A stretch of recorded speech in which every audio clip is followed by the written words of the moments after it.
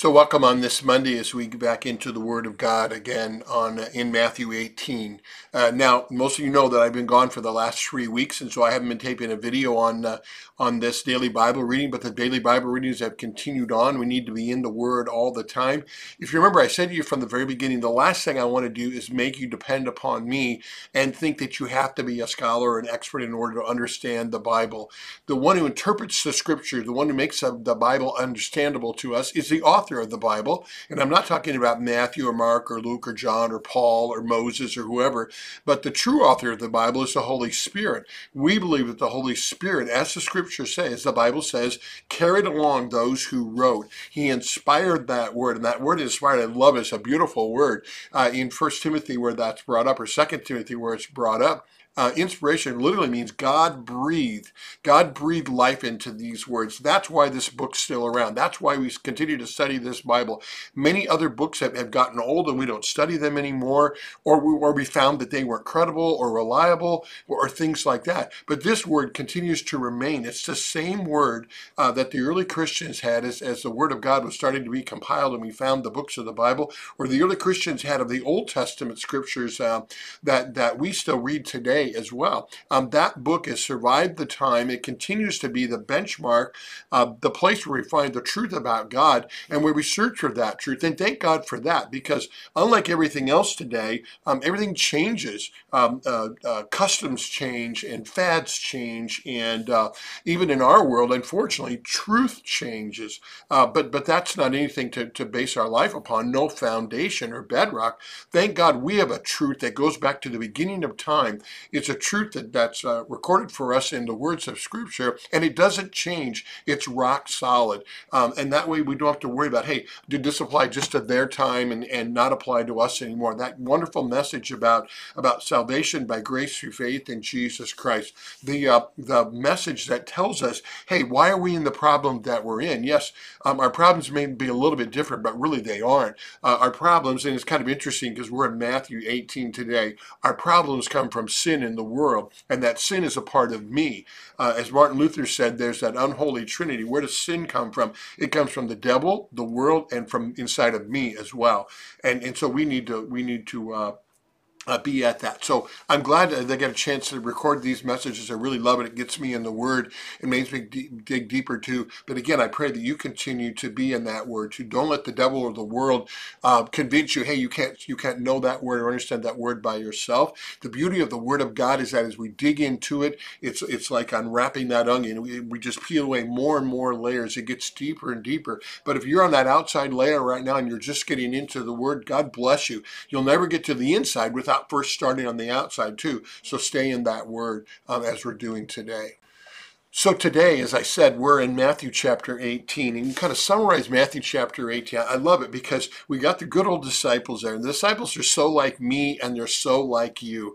You know, sometimes they get it, and many times they don't. Oftentimes they fall flat on their faces, they sin against God, and Jesus restores them, He forgives them, He continues to use them. We can believe the same happens with us too. None of us get it right. Peter didn't get it right.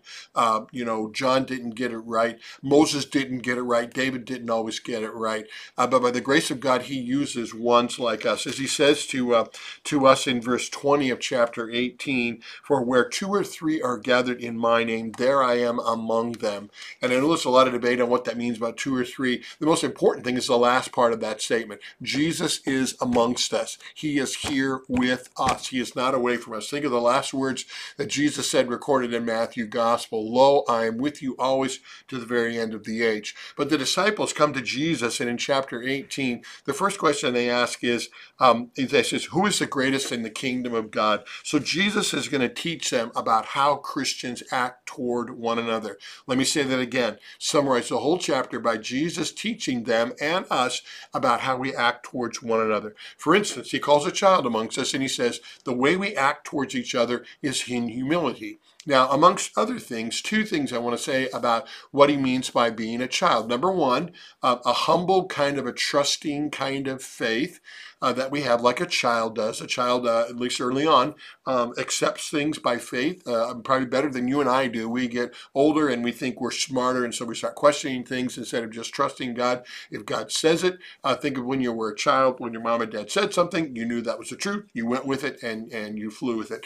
Good thing for us to learn about having faith in God. But also, humble like a child. In other words, we admit that we are children. We're not smarter than God. We need God's presence. We are really kind of helpless and hopeless by ourselves. When a child is born into the world, we don't say, "Well, hey kid, push you out of the nest and now you're going on." No, a child is a child. A child needs a father. A child needs a heavenly father. You and I, as children of God, need our heavenly Father. We need His forgiveness. We need His direction. We don't have this thing all figured out. We are not in charge. We are not in control, and we're reminded of that every single day. But we know who we can trust, and we know we have a Heavenly Father. So Jesus teaches us both of that. And He reminds us to be humble, humble, humble in that way. So whenever I look at someone else and I want to say, hey, look how bad a sinner they are, look at how much they've done. Hey, remember, you're no different than they are. You're a sinner to the core as well. You've been a sinner since the moment that you were conceived, but by the grace of God, God loves you. And so He warns us about temptation to sin. This is how we treat one another. When we're dealing with one another, we remember that they're a sinner too. They're someone who Jesus Christ died for. They're someone whom God loved. And how are we to treat them? Well, in the same way that God treats us. Look at verse 10 through verse 14, where it tells us about the heart of God. That while Jesus convicts us of our sin, sometimes we cause others to sin. Sometimes we sin against one another. But here's the heart of God. It's not the will of God, verse 14 says, that anyone should perish. That's where the heart of God is, and that's where our heart ought to be towards others too. Even those who are offending us, even those who are sinning against us, and that's where He gets at in verse 15. So if my brother does sin against me, I don't go blabbing around to everybody else. I don't try to cut them down. I don't hate them. I don't push them away. What I'm called to do is care for them in the way that Christ has cared for me. He went and He sought after me. He made me His child. He forgave me. He loves me. And that's how I'm to care for my brother too. So if he sins against me, I want to get him right with God again. In a very humble kind of way. And notice humility says, first I go to Him by myself. Secondly, I might bring someone else along. In other words, to care and to love and to pray for them. And thirdly, if they continue in that sin, then separating them means now I treat them like a mission project. Now there's someone I need to reclaim. There are sheep outside of the fold, and I need to love them in that way. And Jesus gives us these words, like I said in verse 20, to say, hey, that anything we do in His name, no matter how small a group it might be, the important thing is He is with us. Remember, Emmanuel means God is with us.